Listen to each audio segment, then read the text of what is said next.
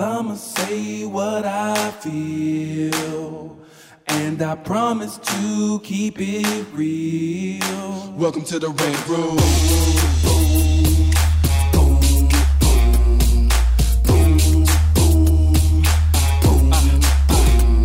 So you wanna be a rider, well you gotta be a rider till your fears are diminishing, the doubts are behind ya. It's hard to grind and the business got me stressed in the Rant Room. We let that shit up off our chest. You know the street nerd has got no time for no caca. Sass in class, yes that's Mr. Bolakaja. Never have to guess when you're listening to Hilliard. He gon' bring more game than a shark playing billiards. It's all about the craft of screenwriting. It's exciting when you turn an outline into something enlightening. Your pen and words are like bullets in a gun. Write what you feel, say what you want.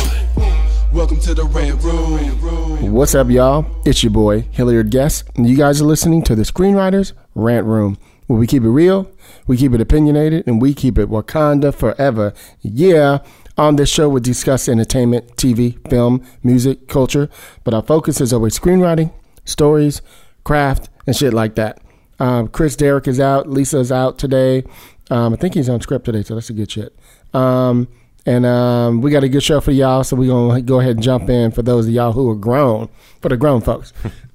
Today, got my man in the building from way back, my little bro, Sean Carter Peterson, y'all. Actor, writer, producer, musician. I'm sure I'm forgetting another 7 hyphenates. This motherfucker all talented and shit. Oh, you got jokes. Welcome to the show. That wasn't a joke. That was an honest one. I know, I'm just messing with you, man. What's up, Hilliard? Welcome to the show, buddy. Thanks for having me. Yeah, man, indeed. I've been wanting to do it for a long time, and I had another guest that was supposed to come today, and I think I saw something of yours on Instagram or something or somewhere, and I was like, okay, perfect time. Let me just, on a whim, see if he's available. You know, I'm going to keep on saying I'm going to do it, and then time goes by. I'm like, what are you waiting for? Just call him. Thank you, man. I appreciate it. Yeah. I appreciate you. Looks good to... Feels good to be paid attention to, I guess. Brothers watching you. You know what I mean? Don't be in the shower. Don't be in the shower. Anyway, so welcome to the show, Sean. Appreciate you coming through. Let me tell you guys a little bit. I'm trying to remember. Did we meet in that play that we're in? Yes, we met in that play. What year? Was that like the 90s? Well, I wasn't born yet, so because I'm only 35. But yeah, it was up at the that theater right on Hollywood Boulevard. Stella Adler Theater. Yes. Sam Nickens was doing a play. Right. God, I would have never thought his name. Yep, Sam Nickens. He's been on my mind because he's one of the first people that I met that I auditioned for when I first came out here. Right. He was casting something like Ceremonies of Dark Old Men or something like that out of backstage, and I went to audition for him for this play that he was doing, and he didn't cast me in that, but he was one of those writer-director playwrights, you know what I mean? Unfortunately, so I remember. Right. So he remembered me, and he said he called me up one day out of the blue and said that he had written a part for me, and he wanted me to come in and take a read and audition with him and all these things. So that's how I got to meet Sam again. And then you came in and read, and he was like, "What do you think about Hilliard?" I was like, "Hilliard is great. Let's have him be the guy that we work with too." So yeah. So we ended up kind of splitting the roles. So sometimes you play him, sometimes I play him. Yeah. It was fun though.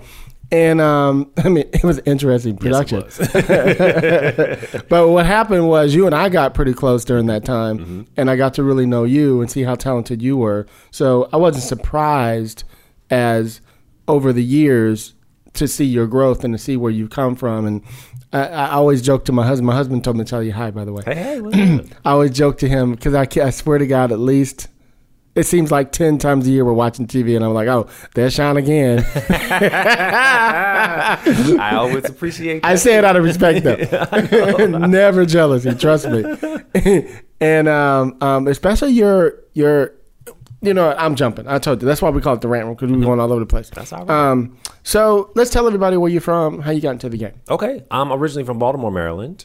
Born and raised. I went to Vassar College in upstate New York, where I was a theater and Africana Studies major. I was going to be a music major when I got there, and then after my first year, I was like, I don't really want to practice piano for 2 hours a day. Wow. Were you doing like Shakespeare and shit or something? In college. Okay, right. And so then look at that voice. Look at that sexy voice you got. It's also a little early in the day, you know what I mean? So I studied my craft, and I wanted to go to graduate school, but I only really wanted to go to one of the top three. I was like, if it's a Yale, Tisch, or Rutgers were my three choices. And none of them worked out for me. So I decided to go to London for a few months. Oh, you did? Yeah, I went to London for a few months. There was a program called BUNAC, British Universities North American, I don't know what the C stands for, but Crip, something like Crip, you know what I mean? Where you could get a work permit to go to England or France and legitimately work if you were a college student or a recent college graduate. Oh, and so you could go there and do shows? I could go there and do shows. So I got this. I think the work permit was like $300 or something like that. Mm-hmm. And I went to London to audition for shows in the West End because I was like, you know what? Let me just hit it. Do it. Let's. I mean, that's what I know. I know theater, so let me go and just jump right in. Right. And I was there and the work permit was only for like 6 months. Okay. But I was like, I'm gonna go over there and I'm gonna get in the show and they're gonna grandfather me in. That's what's gonna happen. And screw graduate school. I'm that guy, right? Well, I went over there and I did audition for a few shows in the West End. I auditioned for Smokey Joe's Cafe, and I auditioned for Miss Saigon and a couple other shows that were kind of local British stuff that I didn't know nothing about, but I was like, I'm gonna just go to these open. Well, they have their Broadway version in the West End too. Exactly, exactly. So I went over there and auditioned I got really far in a lot of the processes, which was great to be so young, right out of school. But I didn't end up booking anything. Okay. But that was fine. You know what I mean? I was getting my feet wet and I was just excited to be on the path, pounding the pavement, in a different country, in a new world. Let me just ask you this though. Isn't that the cool, I was just talking about this yesterday with another writer. Isn't that the cool thing about when you're young and innocent? Mm-hmm. You just try shit. Yep. When you get older and you know things, you're like, well, they don't allow you to come into an audition like this. Right. When you're younger, you're like, hey, can I come in and audition? Yeah, exactly. I was fearless. Yeah, you know what I mean? I remember there was an open call for a play. I don't remember the name of the play, but it was a musical group out of like West England somewhere. You know what I mean? And in England they were known, but I didn't know that this group was all white.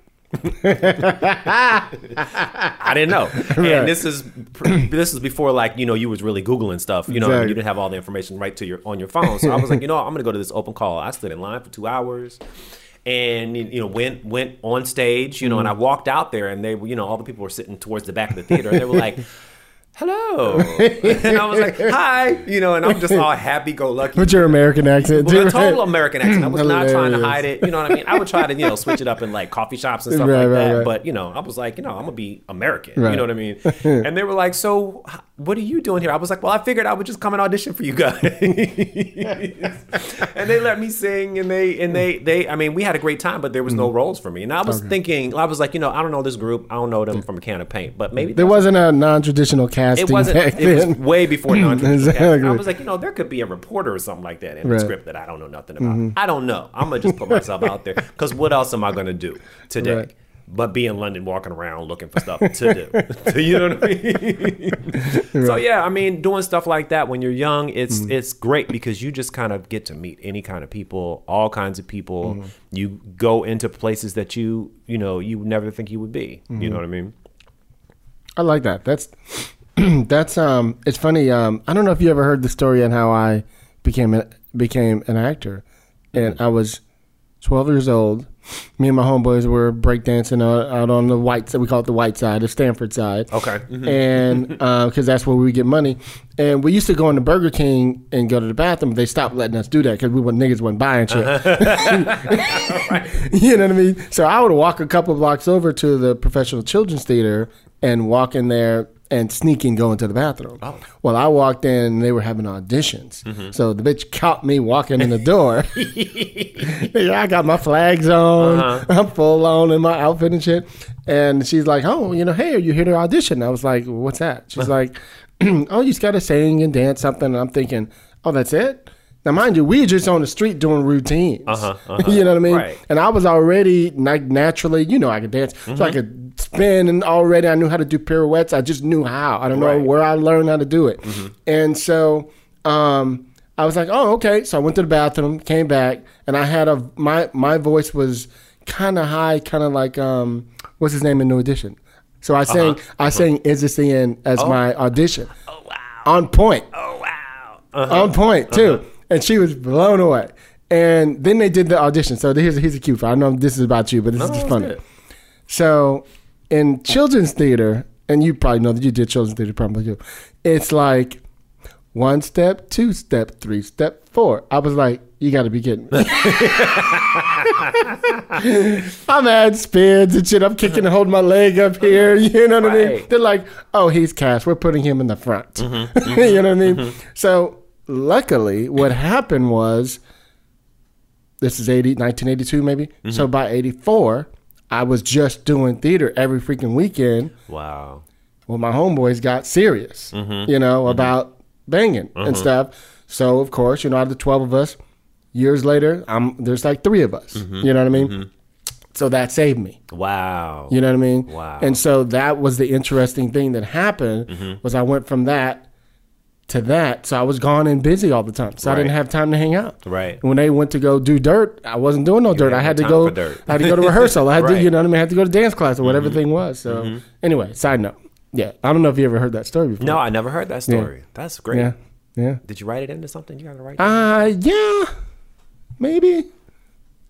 I've used it in different ways, maybe, I think I talk more about, by 84, I got into the mod punk rock scene than I do talk about before then. That part. I talk about that part in meetings, when I'm telling my journey, but I haven't really necessarily written it per se.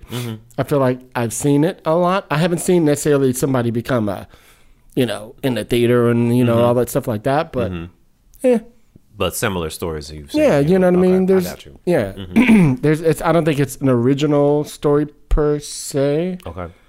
But there's some things in there. Like for me, the story of how me and my homeboys all became Rude Boys is much more interesting to me than how I became an actor. Okay. You know what I mean? Yeah. And that's kind of what I'm always telling actors who want to write or stuff like that. They always go to that story of how they became an actor or whatever. I'm like, it's not that interesting. That other stuff is more interesting and centered around that world. Right. You know what I mean? Yeah. We've seen how people became an actor and everything. You know what I mean? Right. There's plenty of movies about that. There's plenty of that. What's the other part of it? It's actually not, that should be the C story. You know what I mean? Right. But you learn that, as you know, being a filmmaker yourself, you learn what's more important and how to tell stories better, you know what I mean, as you grow. So what was it? So you went to college, you did all that. What finally brought you out to the West Coast? After London, I went back home to Baltimore because my visa was up and I had to go. And, tell me how'd I go? I had to go. I had to go back to Cherry Hill, which is the neighborhood that I'm from in Baltimore. Okay. It's called Cherry What's Hill. that like there? Cherry Hill is... Cherry Hill has a bad reputation. Okay. Now, the community... So you guys straight out of The Wire type of shit? Or is it... People think it's like that, and there are some parts of it like The Wire. Cherry Hill was a neighborhood that was created in the 40s before my grandparents moved in. Back in the day when, black people could only live in a couple places. You know what I mean? Cherry Hill or, like East Baltimore, parts of East Baltimore, parts of West Baltimore. So Cherry Hill was an all-black community, kind of separated from the rest of the city just because it's literally a hill on the other side of some water, and then there's like the highway. So y'all houses got views and so stuff. some of the houses do have views. You know what I mean? But when everything was segregated, we didn't have to go anywhere to do anything. We had a movie theater, and all this was before I came around, but we had a movie theater, we had doctors out there, we had a grocery store, we had all that stuff. So we were insulated. So it was definitely a wonderful black community. Okay. But then once the 60s came and they started integrating and they started, busing people out, that's when the problem started. And then once they, put drugs into the black communities, then it became just like every other hood in the country, which was, Wait, crack. the government put drugs into it? What? No, they're innocent. They didn't do nothing. And so when I came around, we had really, really bad drug problems and violence, and it was real hood. Right. But instead of me being out playing with the rest of the kids, because I started playing piano very early, I was always classically trained. Classically trained.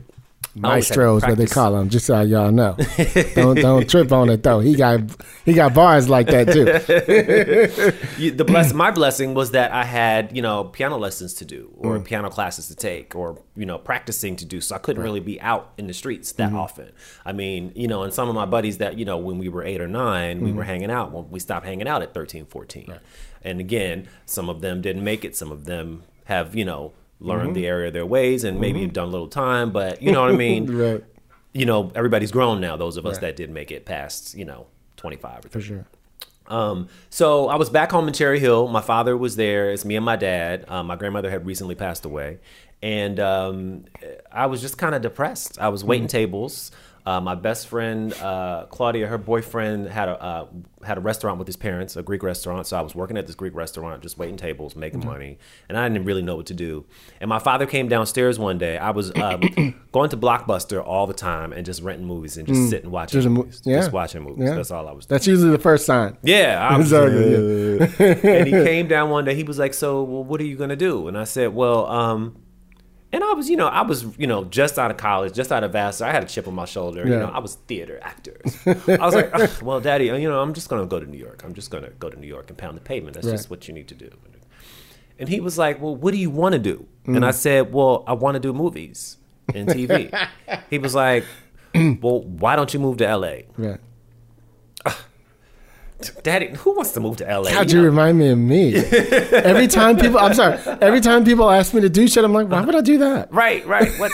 No, LA, come on. I'm just nose all up in the air. He says, why not? Jada did it. I was like, Jada who? Right. He was like, Jada Pinkett. Down the street. She from up Park Heights. And I was like, first of all, we don't know Jada. You know what I mean? So the fact that he said Jada, like that's your cousin. I didn't tell you. I was like, who? And so I'm thinking to myself, oh, he's being silly. And my dad was like, you better think about it. He's like, think about it. He was like, if Jada from up Park Heights can do it, why can't you? Mm-hmm.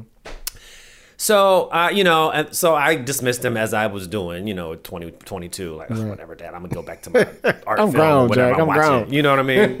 And then I thought about it, and I had 3 friends that lived out here at the time from college. And I called all 3 of them over the course of a couple of days and was like, hey, I'm thinking about coming out. And all 3 were like, come on.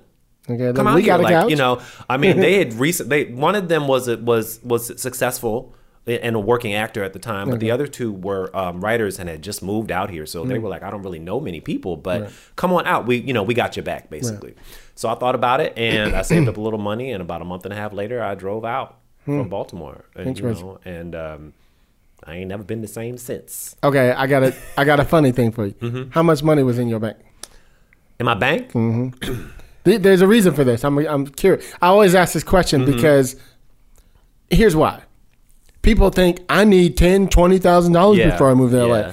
Most of us came here with like $1,000. Yeah, I think I might have had $1,200 or $1,500. I had $1,700. Yeah, I had just sold my car. Mm-hmm. That's what gave it to me. Mm-hmm. You know what I mean? Yeah, $1,500. I had a place to stay. Okay. Coming out here, my friend Claudia had an ex-boyfriend who lived out here who was doing rent at the time. Okay. And he lived in Park La Brea. And she told me, she said, call up Kai and see if he knows somebody, And Kai was like, well, I'm doing rent. I'm not in my place. He was like, how much can you pay? And I was thinking to myself, well, $40 a month? Is that cool? $300, $400. You know what I mean? I was like, if I get out there, I can start waiting tables soon. So I can, I can give him the $400 for the first month and I'm going to just have to start working. You know what I mean? So he was like, bet, that's more that's more than I would get if nobody was staying in my place. So when you drive out here, stop through San Diego, pick me up, and we'll go, and I'll give you the keys. And so I came out here with the place to stay. Okay. And and a car. And a car. I had a car. My grandmother had passed away right after. Well, so you drove? I drove out. I drove out my grandmother's Pontiac 6000. 1985 Pontiac. That's an OG car. Y'all know nothing about that. You know what I mean? You're like, who mama car that is? Who mama car? My grandmother. And it only had like 15,000 miles on it, and it was already old. Clean, wasn't it? You know what I mean? Because she was just driving it to church. To the grocery store. And the grocery store, and that was it. You know what I mean? So I pretty much had a new car. Okay, look. But I ended up getting hit maybe after being out here for like 6 months, and even though it wasn't serious damage, it totaled the car because the car wasn't worth that much anytime. I had the bumper hanging off the back, but I had rigged it up with a wire hanger. It was so hood, and the lights was hanging on it. It was horrible, man. The things we go through, but that's how I ended up. You got to get to where you got to get, though, don't you? Out here, and that's what happened, you know. And so I had my place in Park La Brea, and it was, we still had hard copy. Backstage. Okay. Tell the kids. I would get you had the Backstage and Dramalog. There was 2 papers at the time. Sure was. And you could pick them up at 7-Eleven, any 7-Eleven in the Hollywood area. And I would get them and circle things out. And every week you was going to get your drama log and your Hollywood every week. I mean, sending in actual hard copies Yes. of my headshot and resume to these people like Sam Nickens, putting it in the mail. Yep. And hoping that they would call and they would call me back on the phone. You know what I mean? Mm-hmm. It was a different time. And like I was on a big podcast yesterday and people were, we was live and people were asking me all these questions. They were like, well, what would you do now if you were blah, blah, blah? And I'm like, you guys don't even realize. And I'm not the guy who's like, oh, it was different in my time. It was fucking different in our time. You know what I mean? It's so easy now to take your picture, put it on something, and everything is digital. It's just all there. Yep. You know what I mean? We had so much more work to do. Imagine if we had to do that during the Rona. Right. We wouldn't be able to send anything out anywhere. Right. Everything was closed. Post offices and all. I mean, imagine if all that stuff was closed. You wouldn't be able to do shit. So you got to imagine how much harder that was. Yeah. Think about this. How many times did you have 4 auditions? 1 in Burbank. Oh, God. 1 in Santa Monica, like 1 in Hollywood, right? 1 downtown or whatever the fuck. Yep. In 1 day. Yep. You got to get that Thomas guide out. I had a period where I didn't have a car for 2 years. So I was on the bus doing that. Damn. And I mean, where there's a will, there's a way. Right. You know what I mean? With the Thomas guide, that was because, of course, you had to get the time. First of all, you had to buy the Thomas guide, Okay, which was big, $25 thick-ass or some book. shit like that. Look. And then you had to sit down at the table with, figuring out what your day was and literally write out your map. Yep. Or your directions. Make a left on blah blah blah. You know what I mean? Exactly. And if you got lost, you had to pull the Thomas guide out and retrace your steps and see what's going on. Yep. It was so much more harder, and I'm actually glad about that. Remember, we had to have our pagers and shit. We didn't have no damn cell phone. Yeah. Whatever. And so it was just a different time. And so it's. I hate to say that it's easier now. But goddamn it, it's easier now in a lot of ways, In a lot of ways. because it takes out so many other steps. And now, being an actor yourself, you guys can fucking be at home and submit your own fucking auditions, and man, I Little mean, things like Right. the agents were sending out actual hard copies of headshots every day. Every day. So that meant that I needed to make sure that they were stocked up with headshots. Facts. You know what I mean? And I would have to, the quality had to be nice. quality too. had to be great. Yes. You know what I mean? I had to take hard copies of headshots to my agents on the bus. Yep. You know what I mean? Aside from any auditions or callbacks I may have had, right. it was crazy. Let me ask you, how long were you here before you got either your first? So you weren't in SAG when you got here, then, right? Okay. no. How old? Not how old are you? How long was it? A period of time when you got here before you finally got the first thing, and what was that experience? The first, when I first got out here, I had a gentleman that I met. I used to do. What year did you move here, by the way? Oh, please, John. I just turned 51. I don't care. And I know you're an actor and it's different. But people are like, what are you, like 35, 40? You know what I mean? So I'm like, fuck it. You still look 26. Thank so you. don't even worry I about appreciate it. With your little young, little vampire self. Biting necks. I see you. Next be good too. What was I saying? I forgot What year did you move down here? What year I moved out here? I wasn't gonna tell you that though. See? Okay. All right. What were we talking about? Your first experience. My first experience. Yes. Oh, so I moved out here. I used to do competitions with the NAACP called ACTSO, Okay. which was a bunch of competitions that they have for high school students around the country in anything but sports. So science, arts, writing, creative, all kinds of things, architecture. So basically what happens is each local NAACP chapter holds a competition locally for children in their area, rural cities or whatever. And the children compete, and then the winners will go to the national convention of the NAACP. Like a spelling bee type of shit. Right. But just for kids because it was kind of like, they were trying to combat the thing that only black kids could do sports. We couldn't do anything else. Yeah. We need more of this then. You know what I mean? Yeah. So I did that for all my years in high school, and I would go to the nationals as a classical pianist. And the last year I went, I won first place, which was fantastic. While at the competition, which was also the convention, the NAACP convention, I met a gentleman named Ernest Johnson, who was from the LA chapter, who was also a talent manager. So I reached out to him before I came out here. And so he kind of repped me a little bit when I first got out here for maybe like a year or so. And he ended up getting me some extra work on a couple shows. And that happened like I'd been here maybe like a month or two. So I did some extra work on like Moesha. You know, it's a good experience if you've never done it before. Be on a set, you know what I mean? Yeah. I had never been on a real set. I'd done some local stuff in Maryland for Maryland Public Television as like a 12-year-old, but that was like after school special kind of like, oh my God, they pick on me. You know, I wish they wouldn't pick on me. I need to stand up for myself kind of thing. So I still remember all the lines.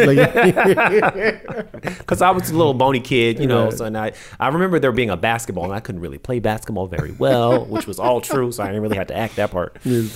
But yeah, so I started working relatively early, and doing plays like the play that you and I did. I had only been here for a couple of months. Okay, so yeah, when we did that.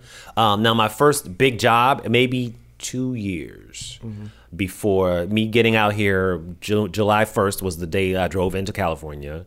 And probably a year and a half after that, I booked my first commercial, which was it was a national commercial for Coca-Cola. Oh, nice. But before then, I did a local commercial for the LA Times, which was a non-union commercial. I might have got paid $300. You know what I mean? Which was a lot for me. I was like, hey, he's rolling. Yeah. But the thing about that commercial was they would show it in the movie theaters before the movies here in LA. Damn. And it was always on TV. Spot. That's a good spot. So they ran the hell out of it. So it gave me a lot of visibility locally. Nobody outside of LA knew about it at all. But that didn't matter because it was the people here that saw it all the time. And, you know, I thought I was a hot shit. You know what I mean? I go to the movie theater, that's me up there? Okay, look. You know 20 feet high and right, shit. Right, exactly. You know, and I'd be like, the LA Times I remember because it was like 4 of us on a beach and I had on some red kind of Gap velvety velourish type shirt. Oh yeah, and some fake glasses that I bought at Venice Beach or something with like some pink, you know, rose-colored lenses or something. They might have been orange because that's my favorite color. But yeah, that was. So that was really what jumped it off was the LA Times commercial, and then I got national commercial after that. Right. So it's interesting because when I lived in San Francisco. Matter of fact, I think the thing that got me my SAG card when I was 18 or whatever was a TurboGrafx video game commercial. Oh wow! That they ran like crazy, and I was dancing and hip hop dancing in it. And I remember, where was I going with that story? I remember it was important because here's what happened. So. Lorenz Tate came to San Francisco to do, what show was it? Was it Wolf? Oh, sorry. It's okay. I think it was a TV series called Wolf. Okay. It was Wolf or Midnight Caller, one of those type of shows. And so Ren Brown, you know Ren. So Ren and Lorenz and all these guys were the stars of the show, right? And I was Ren's stand-in, right? And what happened was, he got really, really close with Ren, right? So before Ren was about to head back, to LA, we were sitting in his trailer one day. He's like, "So what are you gonna do?" And I was like, "About what? That shit that you did?" And he was like, "Then you got to get to LA. You got to get your SAG card." Right. He's like, "When you gonna get your SAG card? Like when you gonna get it?" I was like, "What do you mean when I'm gonna get it?" I was like, I don't know. Like I'm gonna get it." And he's like, No. You gotta plan it. You got to say, I'm going to get it in a year. Okay. And you got to do it. And he's actually the one that taught me to put on that. It's like why I write so much and all these things and all these projects is because I have that thing that he taught me to do. Is to say, here's what you're going to do. And it makes you do everything to work toward it. Got it. I got it in 6 months. Okay. Wow. Right. And that's when it switched, when I was 17, 18, whatever it was. And so that's when the switch came for me. And so I was thinking about you in a sense that you do a lot of, TV and film and stuff. Somehow you've sustained also in commercials all these years. Do you think there's something special about why you think you land so many commercials? Like, what do you think? Have you ever thought about that? Like, what is there a special? Because some people have that look, like he's got the perfect commercial look. Right, you know what I mean? right. I'm just curious of what you think. That's a good question. That's why you know. Like, brothers ain't never asked me that before. Okay. I do think I have something special. Okay. I also do think that there is a skill in commercial acting. You know what I mean? That, some people, you can have a great look and book a couple commercials, but I've been doing this for over 15 years now, and I work constantly and consistently. And I've learned... Do you know how many commercials you've done yet, or do you stop counting? I don't have a definite number, but I know it's over 70. Are you kidding me? Over 70? Over 70, yeah. Wow. Dude, I thought I was good with my little 12. I ain't acted in 20 years, but that's bad. Yeah, that's good. it's over 70. And part of it is because you have to learn how to tell a story in less than 2-3 seconds. You know what I mean? You working in short spurts here. Facts. The whole thing ain't going to be but for 15 or 30 seconds, if that. Right. You know what I mean? Nowadays, things are even smaller. So you have to learn how to hit it and quit it and be done with that because you need to make sure that they're going to get their shot. There's also... There is also a little light skin privilege in there. I'm not going to say that that's not part of the reason why I work so much. You know what I mean? Things are better now for us as black people, so you don't have to be a light skinned person with curly hair to get a commercial job. But for a while, he got that really pretty hair too. Look at it. So there's skill, and then there's other things working in my benefit that other people, other brothers and sisters may not. That's have. an awareness. That's awareness. You know what I mean? And that's something that you have to be, understand and see. And I do also think it's because I do see where I fit into the picture of what they're doing. Somebody told me early on, they said, if you are in a commercial and it's a group shot, stand next to the white girl. The white girl's going to always be in the shot. The white girl's going to always be in that shot. Especially if there's only one of them. You know what I mean? So when y'all lining up to rehearse, you just move right over to the bitch, huh? Line up to it. Unless they move you. You know what I mean? Right. But and that was the other thing that I learned early on is that you have to make choices, and then if they don't like your choice, they will tell you. But don't wait for somebody to go with your instincts. Go with your instincts. Right. And so that just became, and I've done a lot of them group commercials, where it's a bunch, And I always see you. I'm usually standing next to the white girl. Not always, but that's, it's a way to kind of make sure that you are part of the picture, part of the photo. We're moving pictures. That's what we do. Right. So you have to see it from the other's point of view. You know what I mean? Two brothers in the corner over there cackling. Unless that's what the spot is about, that's probably not going to be to your benefit. You know what I mean? Because if they don't want Heckle and Jekyll, which is also, I hate to say that. You know what I mean? Keep it real. That's part of our continuum. You know what I mean? If they don't want the two birds. This is corporate shit. Yeah. You know what I mean? They want it to look a certain way. They want it to be happy. They want it to be smiling. I'm a very happy, smiley Negro. I am that guy in general.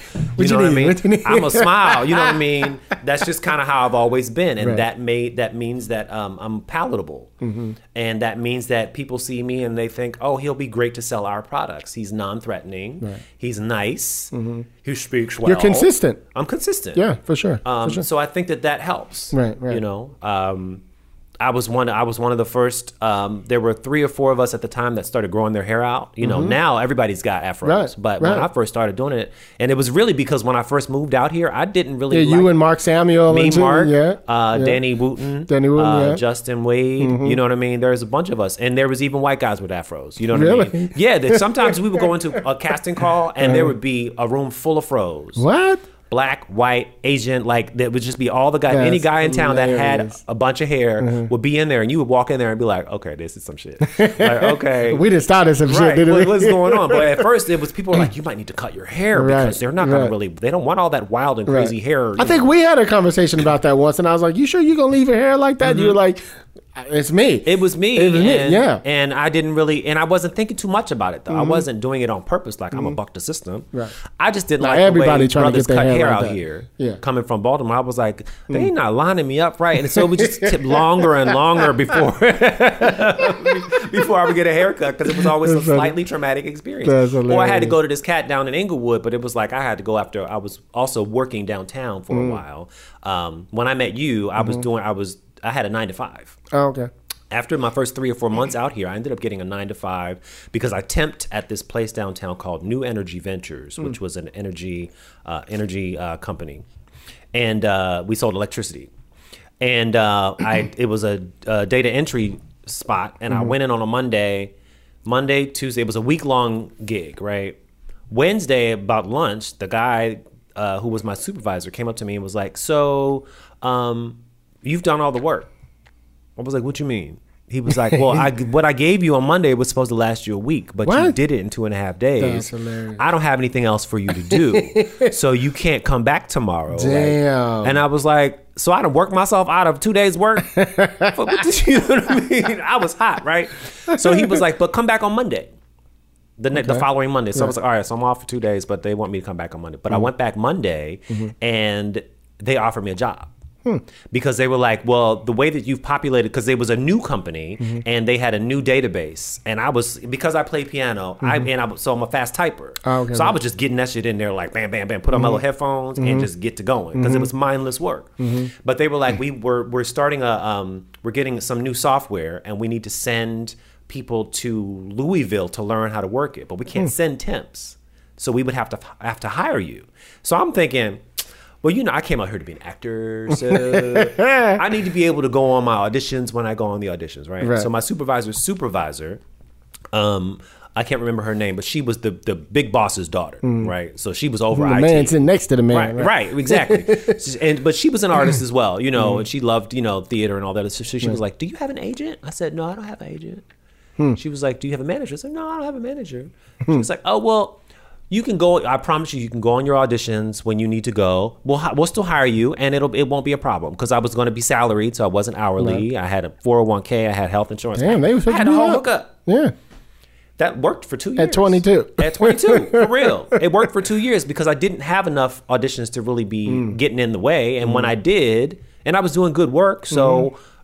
There was no problem. And then eventually I was being on TV, and I would go to work and they'd be like, I saw your commercial last night, or I saw your LA Times spot, or was that you in the Coke commercial, or was that you in the Docker spot? And then eventually it was like, all right. Then they started to send me other places to work. I started to be in charge of shit.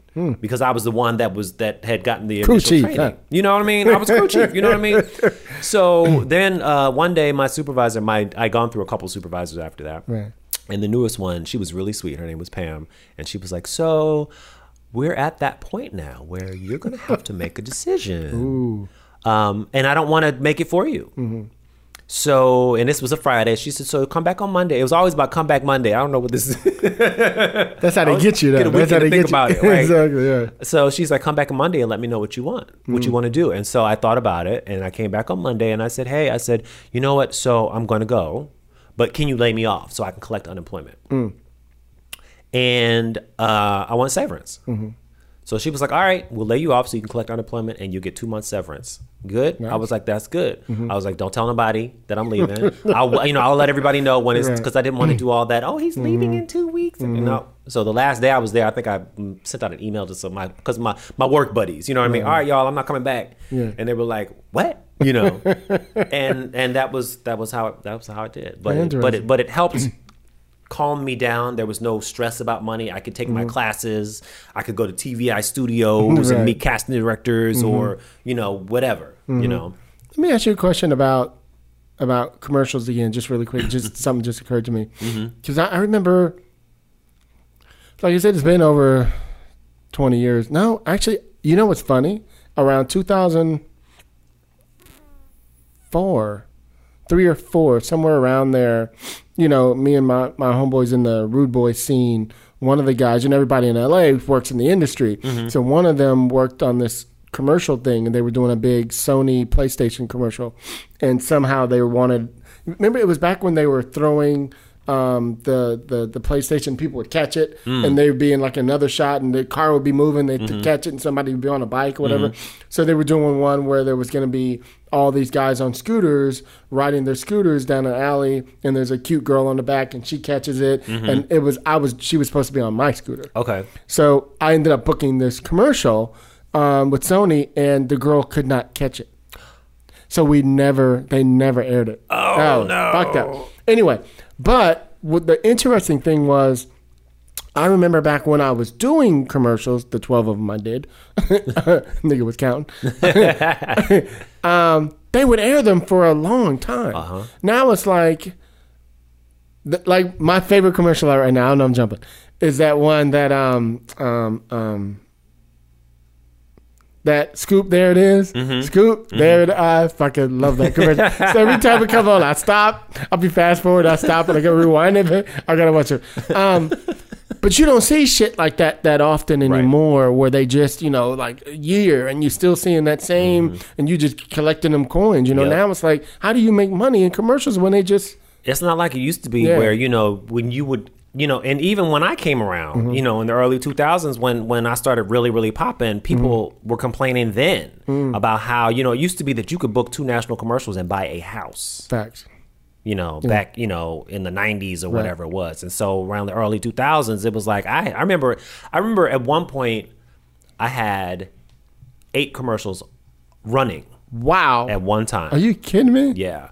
Damn. And that was like... Those odds are unbelievable. Yes. Right? But I couldn't buy a house because some of them were only running on the internet. Regionals, or most of mine were national. That's a blessing. I did do some regional spots for a bank in the Midwest, and I was like their spokesperson for a little while. Them checks was still good. Nice. You know what I mean?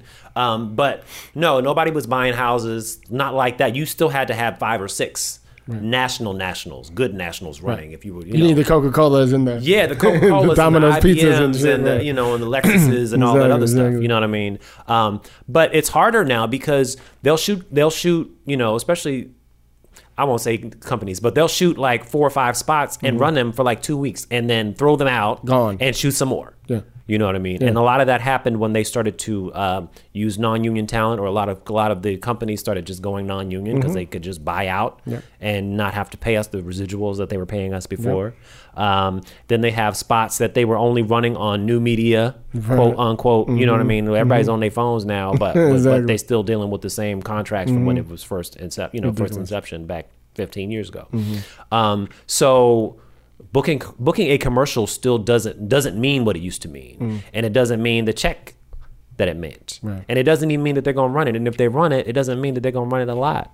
You know what I mean? My last spot, this Lexus spot I did, was great because they ran it during the Olympics.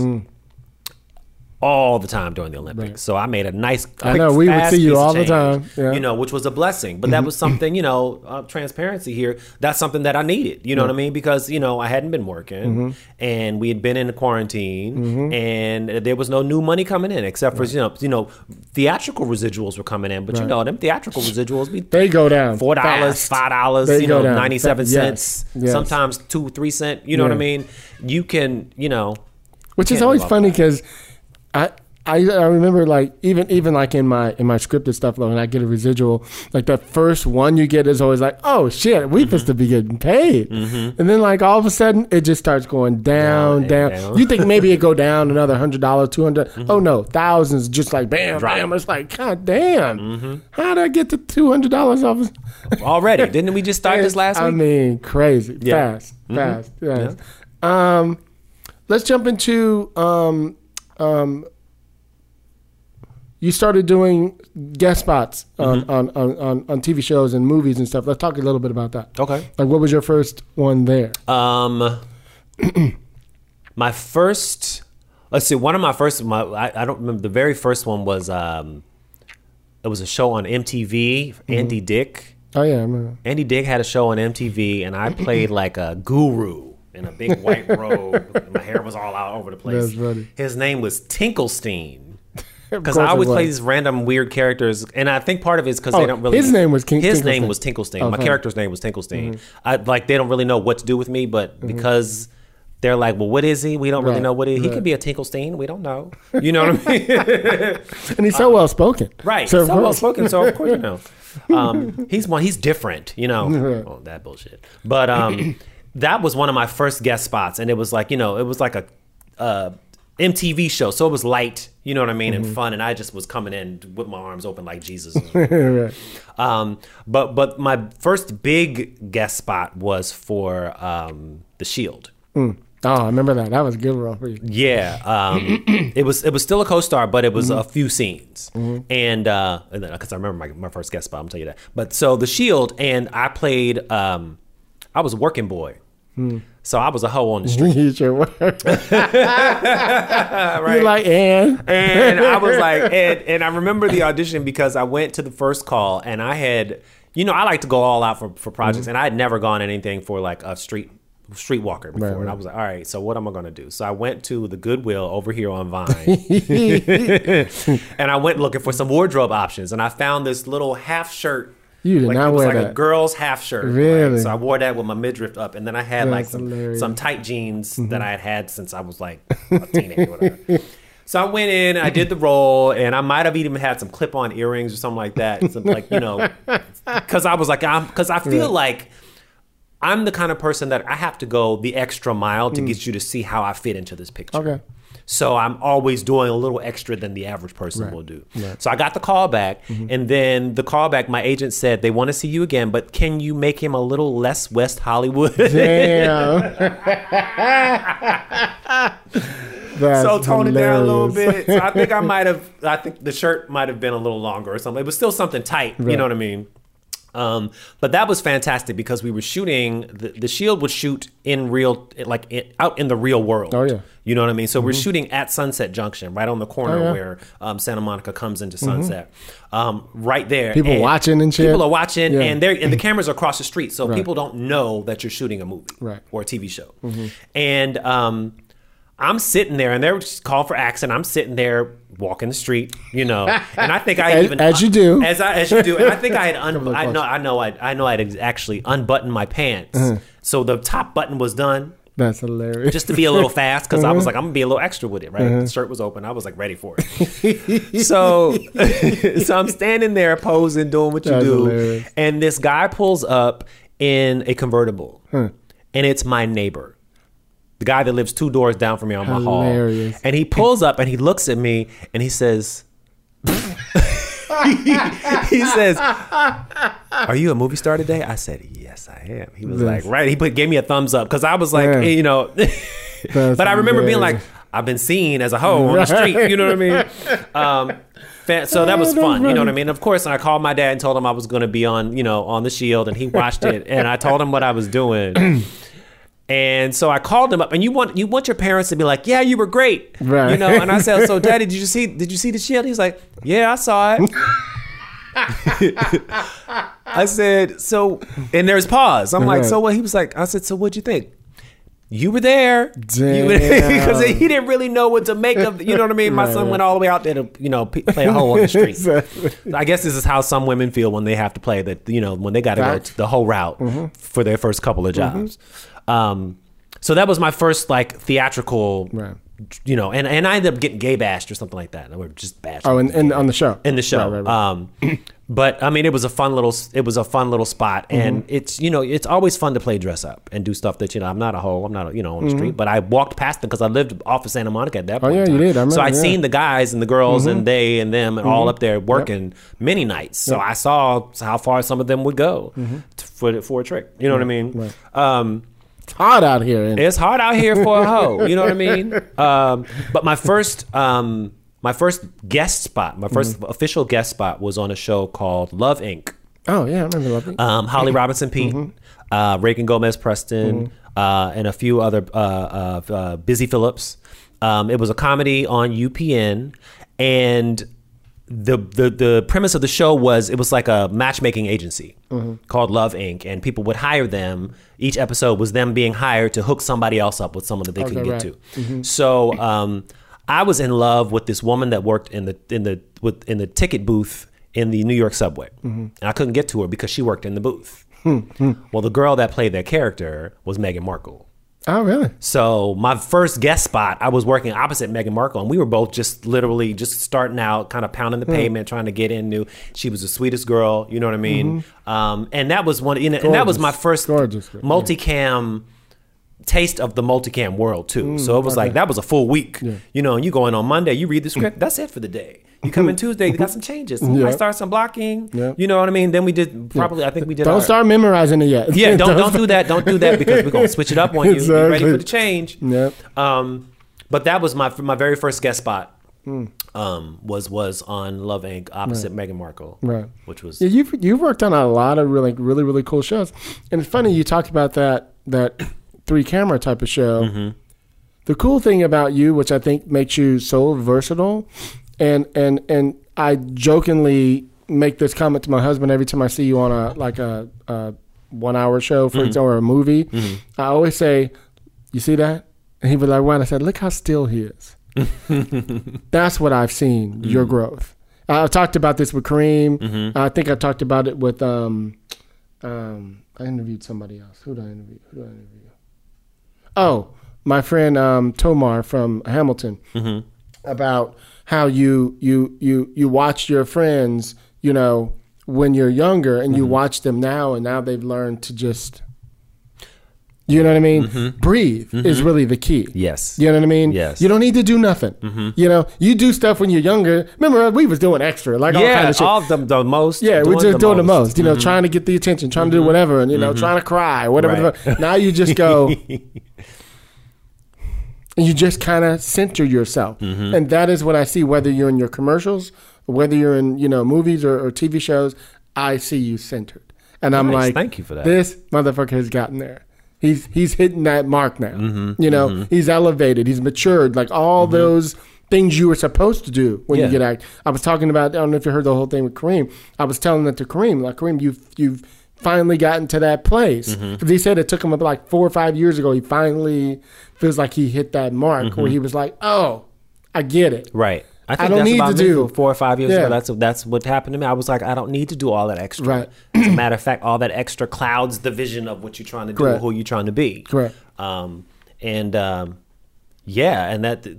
something as small as just breathing or being still was so hard to do.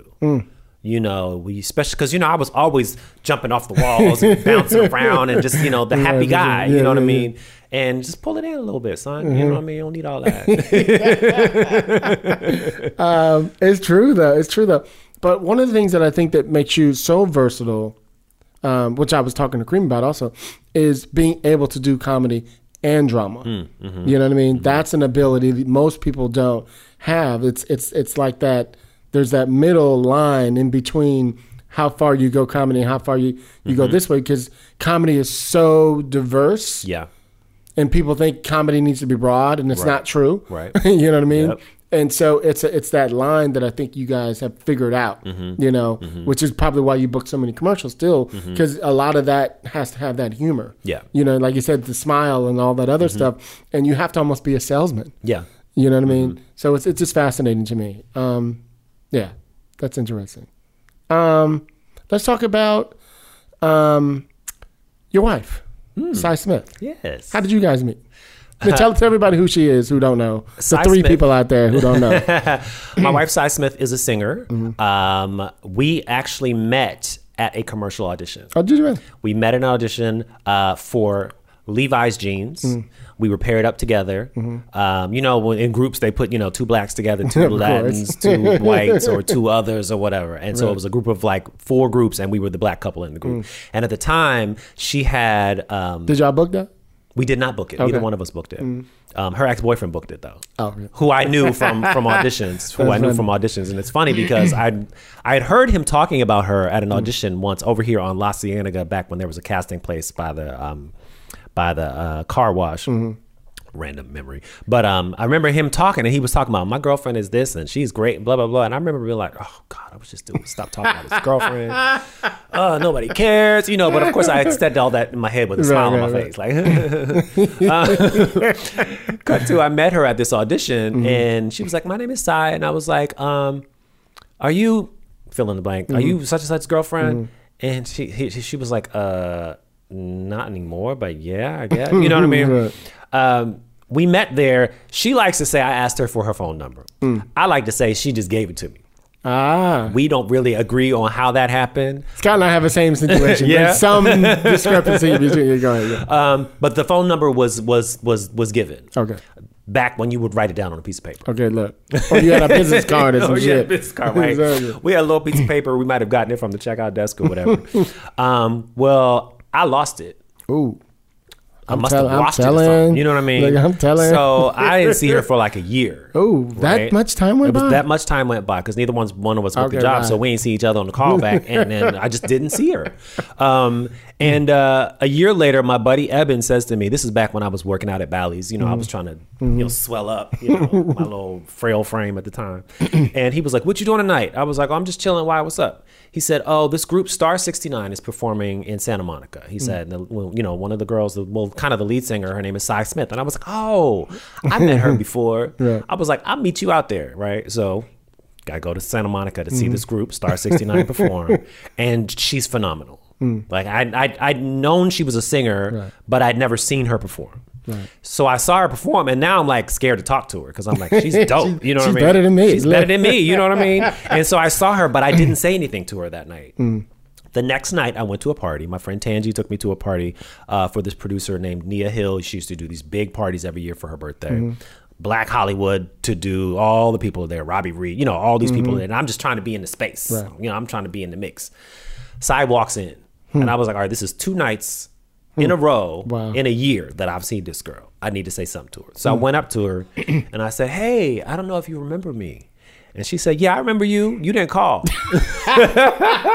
And I was like, I love her already. I'm sorry, whatever, blah, blah, blah. He's like, my dog ate it. Something like that. I might have said, I might have been honest and said I washed it in my jeans or something like stupid like that. Anyway, we've been together ever since. Wow. We've been together ever since. Yeah, and so she's How many years now? It's been like 15? We've been together for 18 years. 18 years? Yeah. Wow. Yeah, we've been married That's a long together time. for 18 years, married for 11. Okay. Yeah, Scott and I got married Yes. October 26th. We're coming up on 20. So we got married on our 14th anniversary 6 years ago. Wow. We're I coming remember up I on was 20, at the wedding. We're coming up on 20 years. That's crazy, isn't it? Wow. Yeah, time. I mean, you know what I mean? I remember being single, young and dumb. You know what I mean? Right. And we've been together for 18 years. Wow. Yeah. And she's a fantastic singer. She does a lot of voiceover work as well. Actor. What's her style of singing? Her style of singing, soul, funk. She's part of that. People used to say neo soul, but that's not really all she is. Not that you can't be that and other things, but I wouldn't say neo soul because it feels like it puts her in a box that I don't think she needs to be in. Yeah. But soul, funk. She writes her own music. She produces herself. She allows other people to produce for her as well. She's done a lot of background work. She sings with a jazz trumpet player named Chris Bodie. She's on tour with Chris right now. Okay. So she's always doing a bunch of different stuff. Which kind of she inspires me to continue to create my own work and to continue to don't rest on your laurels and to find other ways to express myself. And she's been doing that from day one. I think that's what it was that made me nervous. How do you? Let's say we're just having a conversation. I'm just more curious. How do you sustain your relationship when she's on tour? I'm sure she's gone for a month or two at a time. Sometimes, yeah. How do you guys keep that connect? Do you make sure we call each other at 11 o'clock at night? Like, what's your? Do you have a schedule? Like, we don't really talk a lot when she's out of town. She's not a big phone person. Okay. But that's also because when she's working, she's in work mode. Right. You know what I mean? And so it was cool at first when we first started dating because it was like, oh, you gone for 2 weeks. All right, bye. I'll see you when you get back. And then, you try to make up for it in a couple of days and back and forth. And then once you're going to miss them when they get back. Yeah, And then after a while, I'd be like, I miss her. Where's she at? You know what I mean? The tough guy, right. Oh, I don't need you around all that much thing kind of got old real quick. But now because we live together, it's a lot easier because when we were single, before we got married, we didn't live together until about a few months before we got married. Okay. We bought a house and then got married in our backyard. Okay. So before then, we had 2 separate apartments. And so that was a little difficult because when she would be back in town, it was like we had to make time to be together, even if I was in the middle of auditions or whatever. Sure. Whereas now, I mean, I'm a great homemaker. You know what I mean? Mama's on the road. Daddy's got it clean. I'm cooking. I'm doing all this. You got the dog and shit. Yeah, I'm making sure when Mama comes home, everything is spotless and all that other stuff. So it's a lot easier to. You're a little hopeless romantic, ain't you? Yeah, I kind of am. I see it. Yeah. I got the videotape. So yeah, it does keep it interesting because we don't really get tired of each other, right? Which is a blessing. How many now? Pre-Rona, how often is she usually gone on tour? Just out of curiosity.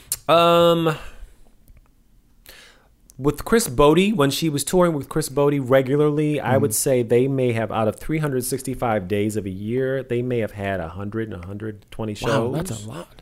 Maybe. Wow. So it may be gone for a week, back home for a week, gone for 2 days, back home for 2 weeks, gone for 3-4 weeks. And some of that is, there's a residency that he does at the Blue Note in New York for the Christmas holiday that he does 4 weeks in a row. And that's 2 shows a night. So for the first few years that she did it, now she only does a couple of weeks, but she was doing, so that's 21 nights, 42 shows. Wow. Or something like that, because it was 2 shows a night. Okay. Straight. And then whatever, some, they'll go to Russia and they'll do, a bunch of shows in Russia or Eastern Europe or wherever, or Japan, Hong Kong, wherever. They're all over the place. Yeah, she's super dope.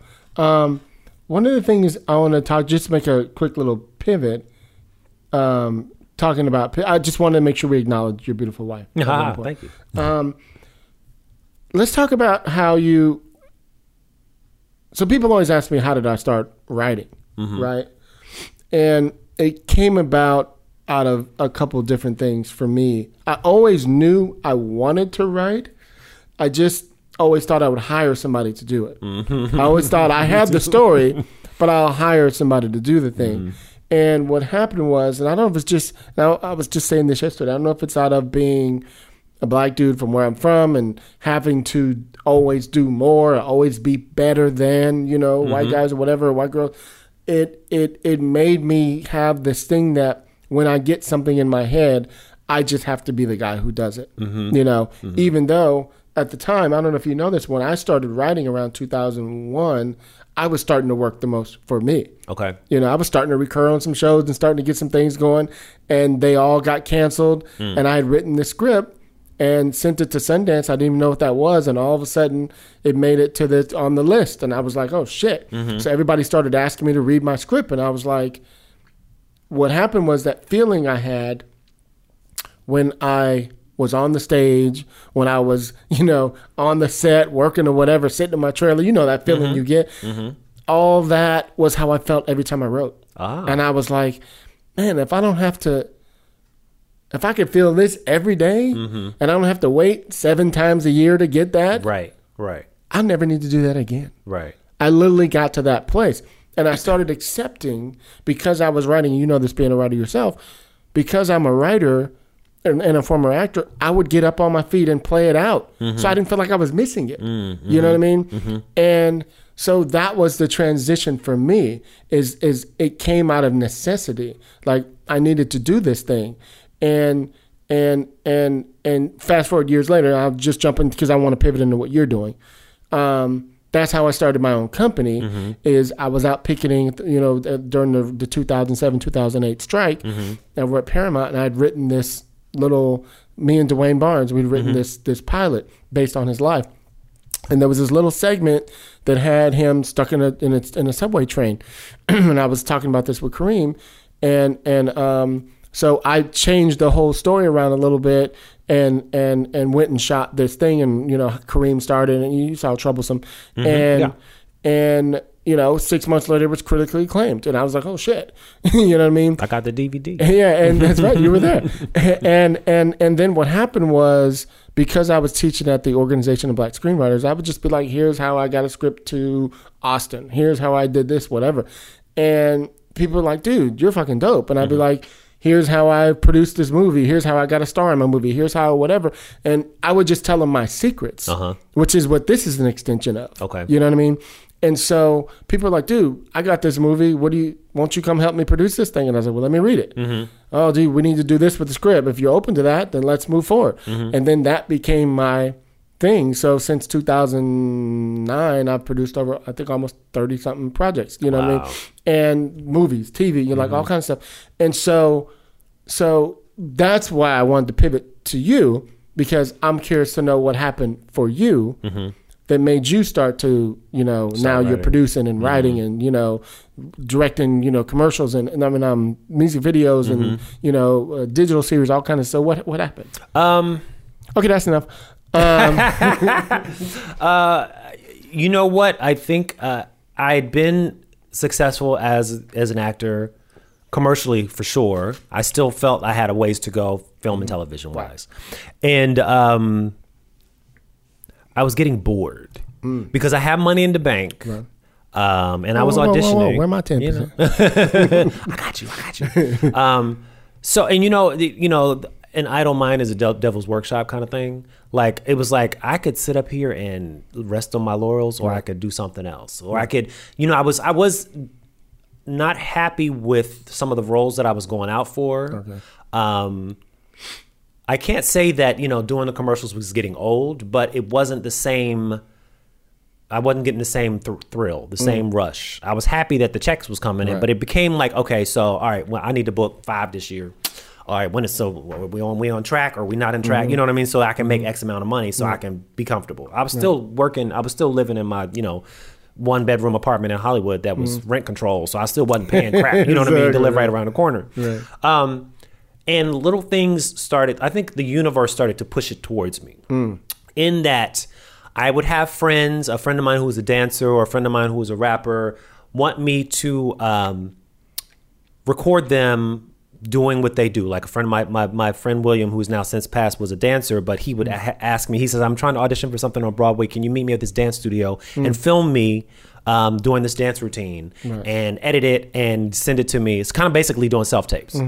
So another buddy of mine who was a rapper, I'm going to be at this show. Can you shoot me? And so I started to get behind the camera a little more, just out of needing something else to do. And you're editing and everything. And I'm editing, and I'm learning. I don't even know how to do that. I'm learning it, and it was hard. It was a hard process, but I'm learning it on my little Mac. Wasn't even MacBook Pro. It was a hard, big ass box on top of the kitchen table. Cut to now I'm dating Sai, and Sai's doing music videos. So I wrote a treatment for her music video, her first music video, while we were together, and then the second one that she wanted to do from that album, I was directing. Right, so I started to direct for her as a way to keep myself busy, as a way for us to be doing things together, and just to do something else, just to not be bored, just to be doing something else creatively, because I needed another creative outlet. And then I said, okay, well, after a while, I'd done a couple videos for her, and I was like, oh, well, so I'm decent at this. You know what I mean? And she was already kind of a name, so she was able to get the music videos that we were doing onto like BET Soul. So my stuff was on TV. Oh, wow, this is kind of cool. You know what I mean? I kind of know what I'm doing. You know what I mean? I kind of know what I'm doing. So then I started to think, well, what can I do for me as a performer? Because I'm still a performer, and I like being behind the scenes and all that other stuff. But at the end of the day, I want to be on camera. I'm saying, you know what I mean? Like I want to be captured. How do I do this? What do I do? When I was in college, a friend of mine told me that there was this picture of Bob Marley and Rita Marley on their wedding day. I was going to get to that. Yes. On their wedding day. And she was like, this looks like you. This was back when I had no hair. I ain't had no afro. I still had a part. You know what I mean? That I would comb in every day. Right? With my Royal Crown grease. Just lay it down. I mean. Y'all don't know nothing about that Royal Crown. That Royal Crown is serious. That blue shit, right? I'm saying, And so, no, that one is in the red can. Oh, it's in the red can. Okay, it's clear. All right. But we had the blue stuff too. Yeah. That's the one I'm picturing. Yeah. So I said, okay, I kind of look like Bob Marley. Maybe, I would love to play Bob Marley one day. What if I try to recreate some of his photos? That's where I started with it. Okay. I'm going to recreate some of his photos. One of my best friends at the time was a wardrobe stylist. I had a buddy of mine who was a photographer. I had a lunch with them one day. I said, hey, these are the pictures. I want to redo these pictures as Bob Marley. That's what we're going to do. You get the wardrobe. You find out. We're going to hook it up. Then I was thinking, I was like, well, I'm going through all of this to go through all these looks. Maybe I should try to do it. You're like, I got the camera. You know what I mean? Maybe I should, right. You know what I mean? I have all this stuff for a day or two. Maybe I should try to do it. So then I reached out to my friend Nicole Cockerham, who was also a very, very well-known commercial actress or actor, had done a lot of commercials at the time too. I knew that she produced things. And so I said, hey, I want to do this project. Will you produce it for me? She was like, sure. So she got another camera guy, and and what I did was I transcribed some interviews of Bob Marley. Right. And I got a dialect coach and worked with him. And I said, so on these 2 days that we're going to do these pictures, we're actually going to shoot a short film. And it's just going to be interview stuff. I don't really know what I'm doing. Found a couple of actors to be the interviewers. You know what I mean? And that's how that came to to be. But that was my first project directing myself. That was the first one. Directing myself in, and also to try to be something outside of the box, to not be the commercial guy. Because, I had the title. What's it called again? What's it called again? The project? The Untitled, what is it called? The Untitled Bob Marley Project. Right. That's what I call it. By the way, y'all, I'm telling you, if y'all ain't seen this, it's spooky how much you look like him. It's spooky. And you know me, I'm a reggae dude. It's spooky how much you look like him. Thank you for that. Dude. Thank you. And it was a labor of love. I didn't know what I was doing with it. I was making it up as I went. Okay. And when we're talking about that innocence, that's when you get it. Yeah, I know. I was like, hey, I want to take some pictures. You know what? I'm gonna act too. We're gonna, let's do some of it on film. I shot some of it on 16mm film. Really? Yeah. Okay. Because I was like, you know what? Well, hey, I had some money. You know what I mean? Yeah. I was like, I was watching Sai put money into her work. So I was like, well, I can put some money into my stuff. Yep.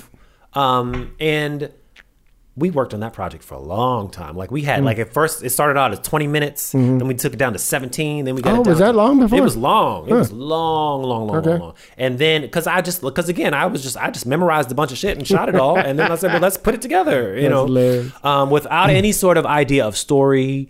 You know what I mean? Yeah. I wasn't trying to create no drama. I ain't know nothing about conflict. Through line. No through line, no nothing. It was just me as Bob. Hey, that's the happy guy, look at me. So that was how it started, me creating vehicles for myself. Right. And then over the years, I've just done a little bit more here and there. How did that do? Did you send it to festivals? I sent it to festivels. It didn't get into any festivals, and part of it was a friend of mine who programs shorts. I gave it to her for some advice, and she said, people don't really know what to do with it. It's a biopic. Well, some people say biopic, some people say biopic. I ain't gonna get into that. I say biopic. It's a biopic, but it's a short. Yeah. Of an artist, but you're not really singing. I was singing. I was lip syncing to one of his songs, so I didn't think that I could recreate his voice, and I was trying to be humble. I was like, no, I'm just going to get one of the songs, but I couldn't get rights from the family either to use it. That's the other problem. I was about to say the music was a problem. The music was a problem. Yeah. So there was two things, and then someone, she was like, but there's really no story. Like after 3 minutes, we get that you look like him and you sound great and you do, but what else is there for them to do? So that was a lesson learned for putting all that effort into it. My manager did get me into a festival in Baltimore, actually. Okay. And I took it there kind of as a homegrown, a Baltimore native with the short film. They showed it and it was great. People came, my dad came, brought some friends. And I also took it to a film festival in Atlanta. Okay. A friend of Sai's was programming, was like, hey, we'll show your short. You know what I mean? Just because they'd seen it and they thought it needed to be showcased. Right. But nothing like Sundance, because I'm thinking, all right, I'm gonna get into Sundance and blow up, or I'm gonna be in Urban World, I'm gonna blow up, I'm gonna get into everything, and I got into nothing, and was like really, really depressed about it, and was like, what's wrong with me? What's wrong with I've been to these festivals, and I've seen some trifling looking shit up there, and this shit is shot on film, and it looks great, and we got quality, and didn't understand it. So it was a hit for me for a while. I took a hit on it. Because I felt like... You feel like you lost money. I felt like I lost money. I didn't see it as a money loss, but I felt like I was investing and the investment didn't pay off yet. You know what I mean? Right. Because I felt like... But I've gone to festivals where they had a little short film that was shot on somebody's, horrible looking video camera that they played. You know what I mean?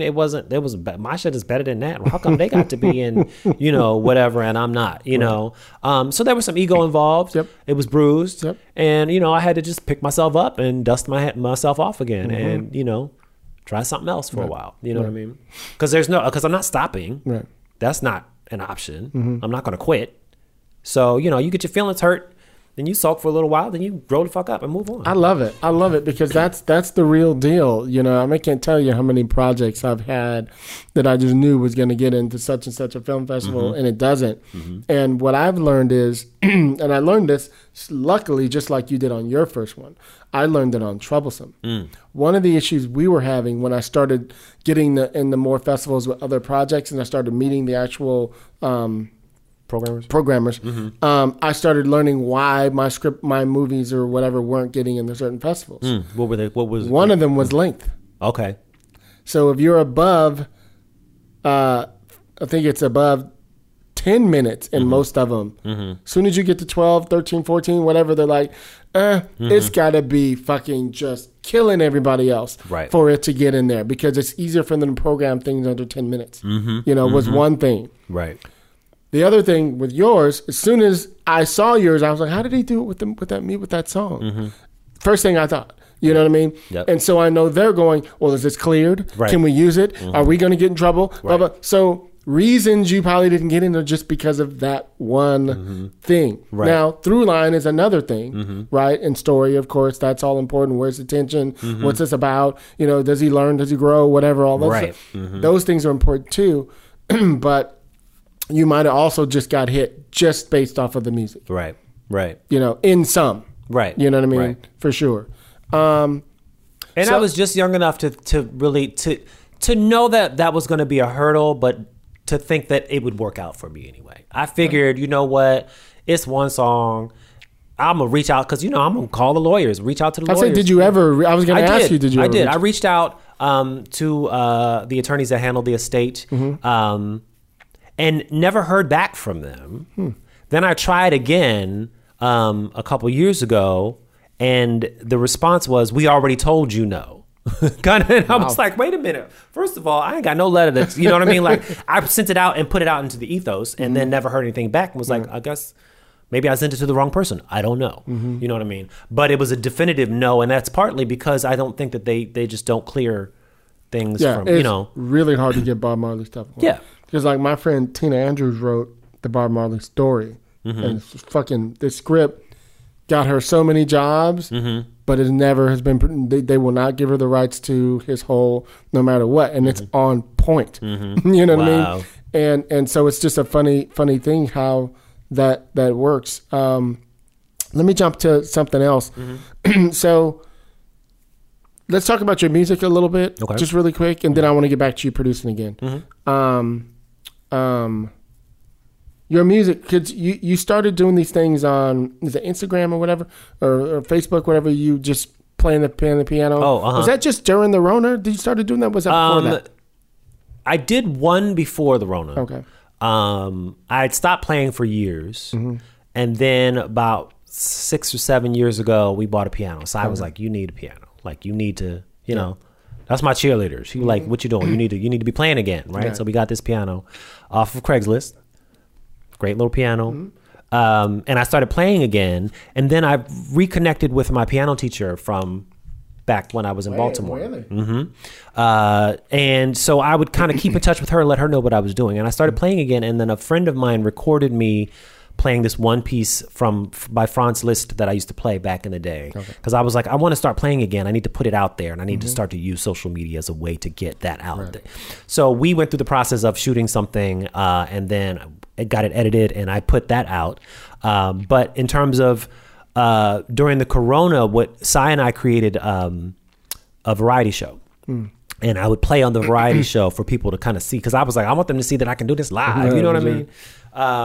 So that became a part of one of the things that we would do, whether she was singing or I would sing or play or whatever, aside from pre-recorded, pre-shot skits or music videos or what have you, and then live little bits that we would do. Tell everybody what that's called so they can see. It's called Sean and Cy's Variety Live, because we used to do it live on Facebook. We did 4 of them, usually a Thursday night. Around, I think it was like a 7 o'clock show here in LA, so 10 o'clock on the East Coast. And we would go live out of my page and out of her page, and just kind of, I mean, it was like me and a laptop and the phone, filming the videos on the laptop, and then us doing little bits, and then me running around like, now Cy's gonna do such and such. She's gonna sing for you or whatever. Or this is a video that we shot a couple years ago while we were away or whatever. And then over the course of the time, I learned how to use different applications to make it easier, get mics, you know what I mean? Because comedian Lunel reached out to me after she'd seen the first episode. We know each other just socially here in LA, and she was like, you guys are great. you need to get your sound together. You need a microphone. Like you sound like you're talking in your living room. It's Stop, hollow. stop playing. It's hollow It's than a hollow as fuck. motherfucker. Look. You know what I mean? Like, stop playing. Get your shit together. You got something good, kind of thing. And so that nice push from people around me was like, you guys got a good thing here. What's going on? We had a little bit for the dog. You know what I mean? Like, because Sai does little voices for him when I'm home. When she's home, he talks to me through her voice. Yeah. So I was like, what if we do that and have kind of ask Gingy? You know what I mean? And so I got the camera and I'm asking him questions and she's doing the, little stuff like that, just to be interesting. But I started to play piano for that. And then during the pandemic, my piano teacher was like, how about I just start giving you lessons again? Like, because I want you to be even better. You know what I mean? Like, and so every Tuesday for, most of the last year, I've been working with her on Zoom. On Zoom. Wow. Yeah. So she'd be like, all right, now this week I want you to work on this, learn this. What key are you in? Here's some exercises, blah, blah, blah. And then I'll show up on Tuesday and then, I'll get my ass handed to me. This is horrible. I don't know what's wrong. She doesn't talk to me like that. But you know what I mean? Right.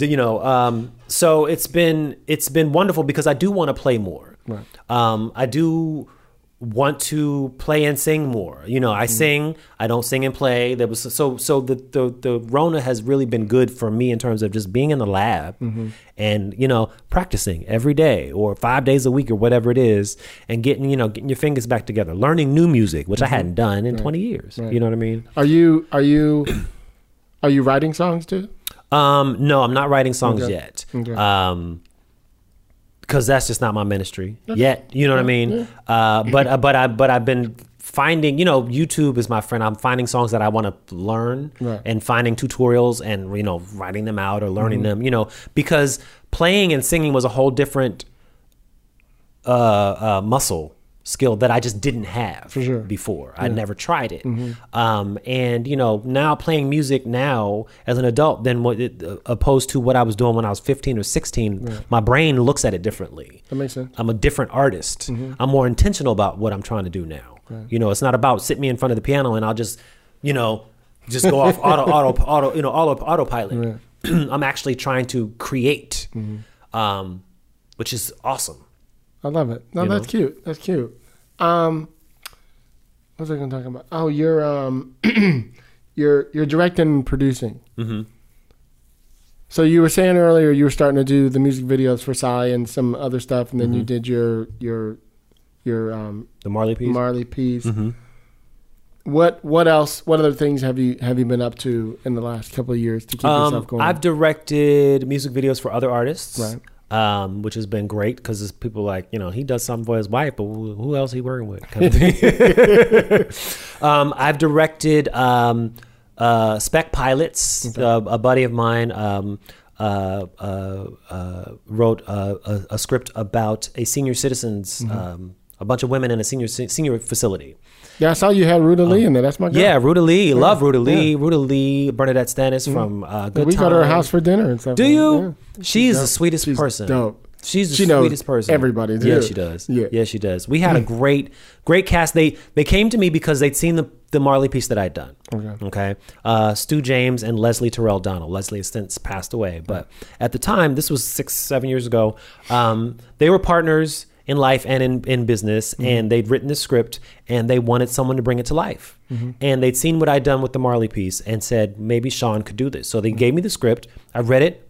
I loved it. It still needed some work. So I gave them my notes, what I know from what I'd learned from being an actor in acting classes doing, multicam. I was like, y'all need your 3 notes, you need 3 jokes per page or whatever, like little things that I learned that I was able to kind of translate, even though I didn't have the same knowledge as a writer. There were things that I knew needed to be there that weren't. Yep. You know what I mean? So we worked it out together. Then they were like, we want you to produce it. So I found a producing partner to help us find, I found a casting director. I said, we need to get like real actors here. Right. You have an opportunity here to really bring something to the forefront. You know what I mean? So that's how we ended up with Ruta Lee and Patricia Belcher and Marianne Muller-Liley and Bernadette Stannis, because we had Sidney McCurdy, who used to work in Robbie Reed's office. And I was like, Sidney was a friend of mine. And I was like, Sidney, we need some real talent. You know what I mean? They got some money here. We want to put some real talent in there so that we can showcase their work. Right.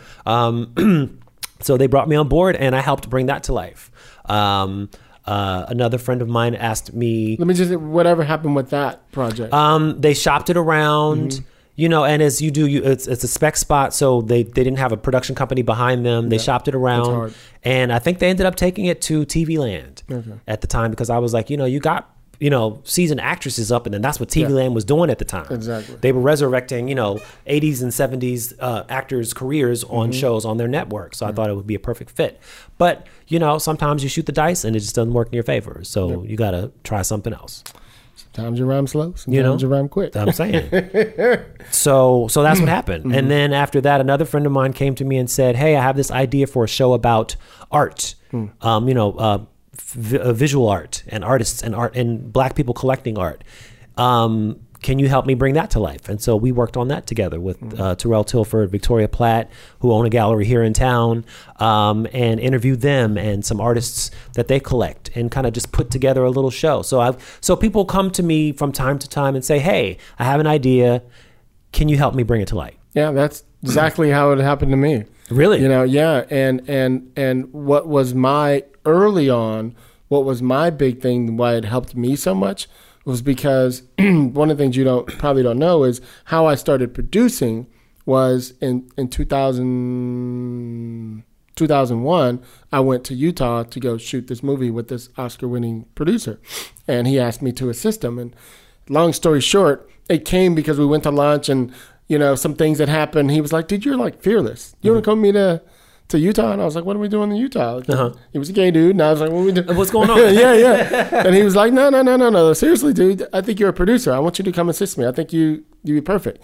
So I went with him, and he would do all these things to me that would make me, it was like the Karate Kid. I was like, why am I doing this weird job? Well, what happened was, by the time I got back a month later, I cannot walk in, like if you said, hey, come over to the house, right?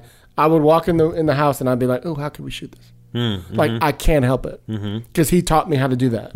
Like he would put me in situations where all I had to do was figure out how to get out of it. Okay. How would I load in? Where would Crafty be? Where would I can't help it, So my logistics head is crazy. Right. So whenever I'm in production, I'm like, something's not right here. You know what I mean? You guys are missing a step. Right.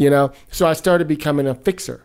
So somebody would be in production, be like, hey, we just lost our producer. We're shooting 2 weeks. I'm like, great. Let me look at the budget. Oh, okay. I see where the problem is. It's right here. What's the location? Let me go look at it. A lot of people are like, okay, we're shooting at such and such's house. I'm like, no, I need to see it first, walk it, feel it, imagine it. And then, because I might have a better idea than you do, right, about how to make it work seamlessly. You know what I mean? And so that became my thing. And the other thing that helped me was, I'm really good at reading somebody's script and going, we're probably never going to get a subway train, right? What if it was this, right? Or I'll go, let's all gather around the troops and let's talk about what other resources we can put together. Most people write to what they want. I always tell people to write to the resources they can get, right? So, for example, here's a perfect example. I always say this. If you've been living in your neighborhood for more than 2 years, you probably go to the same coffee shop, little mom and pop, little nail shop, whatever it is. You probably know the owner. Right. Or the manager or whatever different type of story. Write something to that. And then be like, hey, such and such, Sean, yo, man, you know what? Right. I made this little lookbook. Imagine if we shot this thing in here at like midnight till 6 a.m. when nobody's here. We're gonna zoom in on your sign that says Sean's Nail Salon. You know what I mean? I literally do that. You know what I mean? And I became known for getting production value. Because I was like, you guys aren't utilized. I don't know anybody. Yeah, you do. You just haven't thought about what can I do and the resources I have. Right. You got a friend who has a cool house with a pool. You know what I mean? How can I do this with just like a small little crew, 2 people in the scene? You know what I mean? People don't think like that. So I started thinking about how to do things small to make it look big. Right. Right. So more bang for your buck. For one last thing I'll say is my husband used to be the president of the Hollywood Neighborhood Council. So any restaurant or building, apartment, or whatever it was, he knew the owner of almost everything. For he was that for like 6-7 years. And so hotels, like whatever, and I'd be like, babe, we need to get a shot of the Hollywood sign somewhere. they'd be like, oh, my friend owns a such and such building over whatever. Oh, I need a restaurant that has blah, blah, blah. Oh, my friend owns whatever, blah, blah. And I would go, boom, let me put together a whole book. And I would put together a lookbook, and I'd sit down with them and like, imagine this, you know, and I'm pitching to them, you know, here's the scene, it's this thing, and we're going to zoom in on it, blah, blah, blah. And I'm like selling it like I'm directing. Sometimes I'm just producing, you know what I mean? And I'm trying to tell them how it's going to look, and we're going to do an insert on the cupcake that you guys specialize in, whatever, boom. Next thing you know, Crafty, they line us up with cupcakes and all kind of, we're getting all kind of free stuff because they want to participate now. You know what I mean? So I learned how to do that, and I started getting production value like crazy. So people started asking me to be, dude, come and help me do my shit. Come and help me do my shit. You know what I mean? The problem is, and you know this, I'm jumping a lot, forgive me. You can only use those favors once. You see what I mean? They'd be like, oh, I heard you got blah, blah, blah, blah, blah. I'm like, yeah, I did that then. Now I got to start somewhere else. You know what I mean? Yeah. So you got to keep making relationships. You have to keep that shit going. You know what I mean? And now I'm at a point now where like I'm the guy for hire. You know, before I was like trying to help you make your shit. Now I'm like, you know, I'm not the guy who goes out and finds, you know, $600,000 for your project. I'm the guy, you get $600,000 and I go, here's how we can make it look like $1 million. You know what I mean? And that's what I learned. So I just wanted to side that. But because that's what I'm seeing you're doing. You know what I mean? Is you're utilizing all your resources. You know, even when I watch you do anything with sites, like beautiful, you know, just the locations and the things you guys get and the clothing she's wearing. It's like, y'all be doing it though. Thank you. You know what I mean? Thank you. We have fun doing it. Yeah, I'm sure. It shows. It shows for sure. Let's talk about that. We were talking about. I forget what it's called again. The web series that we were talking about last night. Two Black Dudes. Two Black Dudes. That's funny. How did that come to you? Similar situation. My buddy Jay Lee. Which one is Jay Lee? Jay Lee is Ahmed is the tallest one. Oh, really? Yeah. So Jay Lee's the short guy? Oh, really? He's the director? Yeah. Oh. He's the director. I thought it was reversed. He wrote them all. No. That's funny. Okay. Yep. And Jay Lee is also a classical pianist. Really? Yes. He just had his first concert last Saturday. I saw that thing where he rapped and he did he was playing the piano. Yes. And you had Dante Bosco in there and shit. Yeah, that was cute. That was cute. That Jay Lee came to me. He saw that I had done the Marley piece, or not the Marley piece, something else, and was like, "Hey, I'm doing this show. I need a producer. Can you help me produce it?" It was that simple, and I was like, "Yeah, all right, cool." He was like, "We shooting at Tracy's house, and I got people, but I need you to help me find blang blang blang blang." I mean, you know, and that's just kind of how it came to be. And we've been friends, you know, we've been friends for a couple of years by this point in time, so it was kind of a no brainer. And I didn't have anything else on my schedule. I was like, well, hey, this is a new project for me. You know, I was always looking for something else to do, just to keep it moving. What I like about it, I was talking about using your resources. That's what I see in your show. Everything. It looked like you guys just went to the local park, you know, when ain't nobody looking, and y'all just made it work. Like that opening scene, I think it was like episode 1 when they're playing basketball. That's a complicated scene to shoot. But the way he did it, I thought I'm like, this dude's got a great eye. You know? And he would pick up from a different angle that's like over here that totally worked into this one. I was like, he can direct. You know what I mean? I always tell people the first 30 seconds, you can tell if somebody can direct. The first 30 seconds. And so what I love about it is you guys totally use the resources that you have. So whether it's just at somebody's house, whether it's, you know, them walking down an alley, you know, whatever, you can tell that shit's cold. You know, somebody might walk into the frame. You know what I mean? But they're like, we got two, we're going to do this twice. You know what I mean? And the dudes are off book. They know their fucking lines and they making shit work. And that's what I'm trying to tell everybody to do. Stop overriding, you know, and making it too complicated of what you wish it could be. And now they're in an office and there's 70 people in there. No. They're in a cubicle and it's just the two of them. You know what I mean? It's like little stuff like that you have to be thinking about. You have to make it smaller, right? But yet the world is bigger. You know what I mean? You get my drift where I'm going with that? Exactly what you're talking That's how you get production value. You know, is you and you also help us to focus more on the 2 or 3 people in the scene than it is when it's this thing. Big grand thing. It doesn't always have to be. You know what I mean? I was thinking about one of the last scenes I was watching. The last episode I watched was the party scene with Dante in it. And that last image you guys did where he zoomed in on Ahmed. Forgive me, I don't know everybody's name. He zoomed in on him. It was just a little look of him going, fuck. You know what I mean? I was like, this is clever. There's some cute shit in there. You know, it should be bigger than it is. You know what I mean? Yeah. So I'm gonna try to help y'all promote that. That's good. I like to interview him. Okay. You know? Yeah, for sure. Yeah. You know, anything we could do to promote. When did you guys do that? How long ago was that? 4 years. Oh, was that old? Yeah. Oh, okay. What are you guys doing now? He's been, after that he booked the Orville. Oh, he was on Orville. Yeah, so he's still on the Orville. Right, so right. they're shooting season 3 now, I think it is. So he's a series regular. Oh, yeah, dope. yeah. So I didn't even pick up that that's who that was. Oh, that's horrible. Yeah. Okay. It's the same cat. And so and then we were working on a 2-piano concert that we wanted to do together. Really? And then we put that on hold for a second and then kind of focused on our own solo things. Okay. And then he was doing his concert before Rona shut things down because it was supposed to be that April.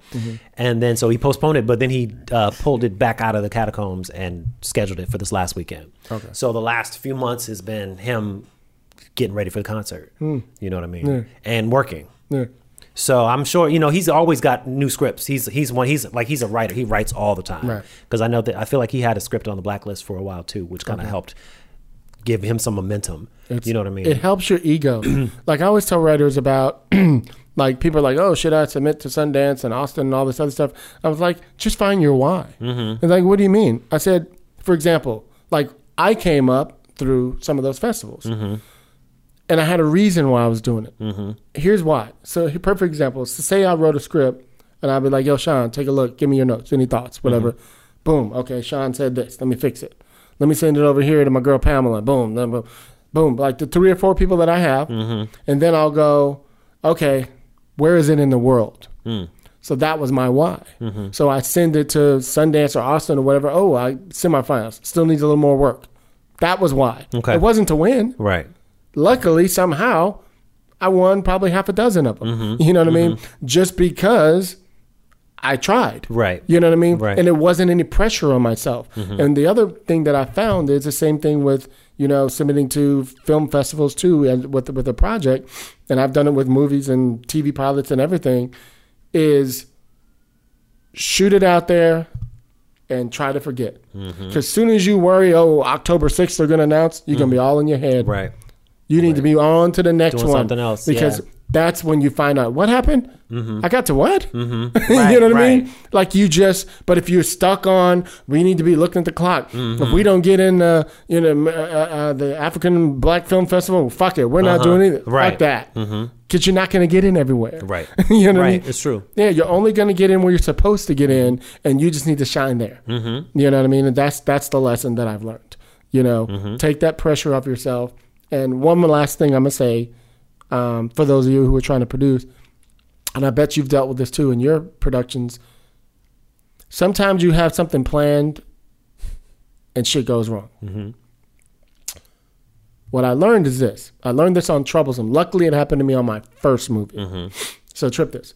So 2 weeks before we were supposed to shoot, my ex, Don, at that house over in Rimpaw, had a big old 100,000 square foot warehouse, which is where we ended up shooting in. We were supposed to be shooting. Well, all of a sudden, something happened. The guys came with permits and like, guys, you guys shut down. Like something went wrong. So I had to shut down my production. Okay. So we had planned that when we parked the subway train inside of the warehouse, near the wall, I had this amazing art director who was building all this like pipes and water was going to be dripping. And I thought that was going to make it look like we're really inside of a tunnel. Well, when we had to cancel, she booked something else. I couldn't find anybody else to do what she could do for that budget. So I had to squash it. Here was the lesson. You didn't even notice it. You see what I mean? Sometimes you over plan little things that have nothing to do with what's really going to be seen or not. Right? Yep. Here's the other thing that happened. It was going to cost me maybe like $3 or $4 grand to have his guys get the subway train, bring it there, the permits, like all that shit was like expensive, right? So because he had the problem, he went, Hilliard, don't worry about it. I'm going to send my guys to go get that. So he saved me, I think it was 4 to 6 grand. It was something like that. Wow. So he was like, I'll pay for it. I was like, what? Bet. So that was my other lesson. When you postpone something, it's usually because you're going to gain something. You're either going to lose that thing and gain something better in another place. Okay. It may not be where you wanted it, Right. but you'll gain it somewhere else. Right. So people always tell me, dude, every time I'm on the set with you, you're like the most calmest person. I'm also like, no, we're not doing that, right? In a minute. Yeah. But I'm also, they're like, hey, dude, we're fucking having a great time here, right? They're like, you're the most calmest person on the set. That's like, because I'm anticipating, Okay. right? So be that person Yeah. who's always watching what's going on, right? Think logistically, right? Don't just be like, oh, we're shooting at Sean's house. Right. Go to Sean's house. See it. You know, oh, well, my roommate's out of town, but we can't use his room. Let me talk to him. You know what I mean? I need to be able to use that room to put the actors in there because we need to whatever. So I'm that dude. Like, I go out of my way to make sure that everybody, it's specifically because we used to be actors, I want to make sure my actors only getting $250 a day, whatever it is, that they feel like they're getting 1,000. Yeah. You know what I mean? Yeah. And that's things that you could be doing. One last thing I always do, I get on the call. You can ask Kareem and all those dudes who work with me. I get on the call. I ask everybody, hey, is there anything you need on a set to make you comfortable when we're there? Here's an example. When I'm directing, I need a hot chocolate from Coffee Bean, and I need a little pack of Red Vines. You think I'm kidding? I love it. That's it. I'm telling them something that I know I can afford to get them. Right? I'm not being extreme. Right. You see what I'm saying? I also go out of my way to bring, you know, I have a friend of mine who owns a little production company, so he allows me to buy or rent, you know, small things. Like I'll get, you know, director's chairs for like $4 each. Like it's like hella cheap, right? But actors feel more special in those. It's just a bedroom, but it's theirs. Right.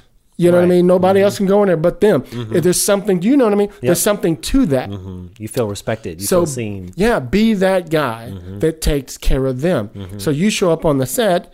I didn't go get it. I had one of my PAs or somebody go get all that shit. But I asked you for it. Right. I paid for it. Right. Right? Yeah. And you show up on the set and they walk over to Crafty. They get your little coffee and your hot chocolate, whatever it was you asked for. And they beeline over to your room where you are. And they're like, hey, Sean, welcome to the set. And you go, they heard me.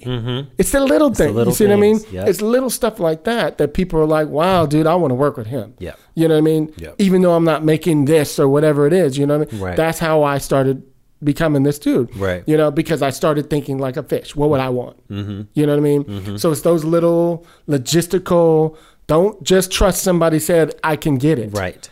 Right. You're the producer. You have to make sure this is on your standard. Yeah. So you need to have connection with whoever owns the house. Right. You need to have a connection with the owner of the restaurant that you're shooting in, whatever. You need to make sure you're that guy who goes, here's my connection. Hey, dude, lunchtime is at 12. Come by and get some lunch. Right. Be that dude. You know what I mean? So that they're like, dude, I love it.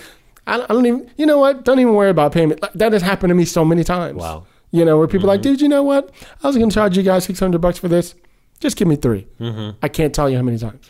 You see what I'm saying? So because you were nice to them. Right. You know, and you were courteous and you brought them in and include them like, hey, here's a star of the show. And they're like, oh my God, I saw you on such a thing, whatever it is, you know, bring them into the fold, not just have them all with it. You know what I mean? Yeah. You know what I'm talking about.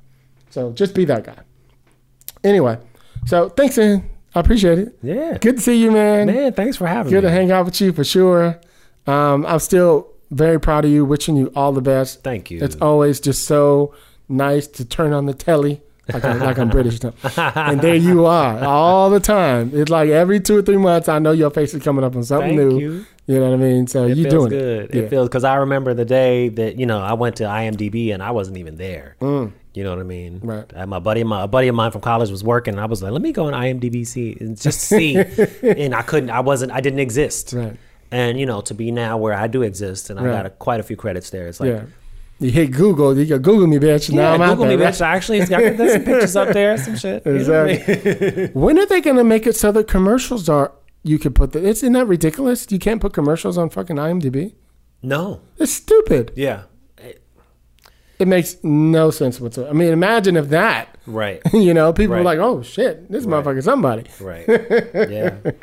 Thank you again. Where can people follow you? Are you on Instagram or Twitter or anything? Instagram, Twitter, Sean, SHAWN, Sean the Maestro. The Maestro. Sean the Maestro. And my production company is called Maestro Entertainment. Nice. So when I'm directing or producing, it's usually under that banner. And Facebook, Sean Carter Peterson. I got 3 names. I use them all the time. Yes. Indeed. And I am your host, Hilliard Guest. You guys can find me on Twitter. I say Twitter like I'm cool. Or at ScreenwritersRR for the show. Any questions, screenwritersrantroom@gmail.com. Yes, I'm on Clubhouse, the motherfucking Clubhouse. I rarely go on there, but I'm on there. Chris Derrick is at Unauthorized CBD. You can find him out there somewhere. Lisa Bolkaja is out there, black as fuck, the black AF mermaid, because she's cool like that. Lots of cool stuff going on. I'll tell you guys about that in the next few weeks. We got some cool guests coming up for you guys. We got it's going to be awesome. It's going to be dope. Shit. Sorry, I'm all scattered today. I got a lot of shit going on. Thanks, man. So dope having you. Oh, please go on screenwritersrr.com. Please check out our Patreon page. Please give us a 5-star review. We need that for the metrics, for the show. We got T-shirts and hats and all that cool stuff out there. Please take a photo and tag us in it. You know, we appreciate it. So with that, join with me for Wakanda Forever. All right? So you guys know how we do it on the Rant Room. On the show, we keep it real. We keep it opinionated. We keep it what? Sean, Wakanda forever. Oh, he going to put on an accent and shit. See that? Peace, y'all. I'ma say what I feel, and I promise to keep it real. Welcome to the Rant Room.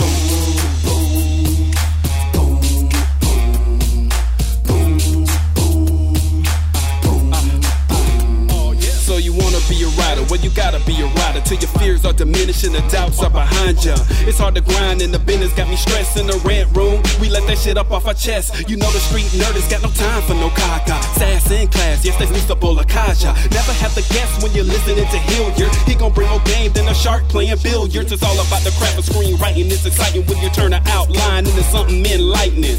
Your pen and words are like bullets in a gun. Write what you feel, say what you want. Welcome to the Rant Room.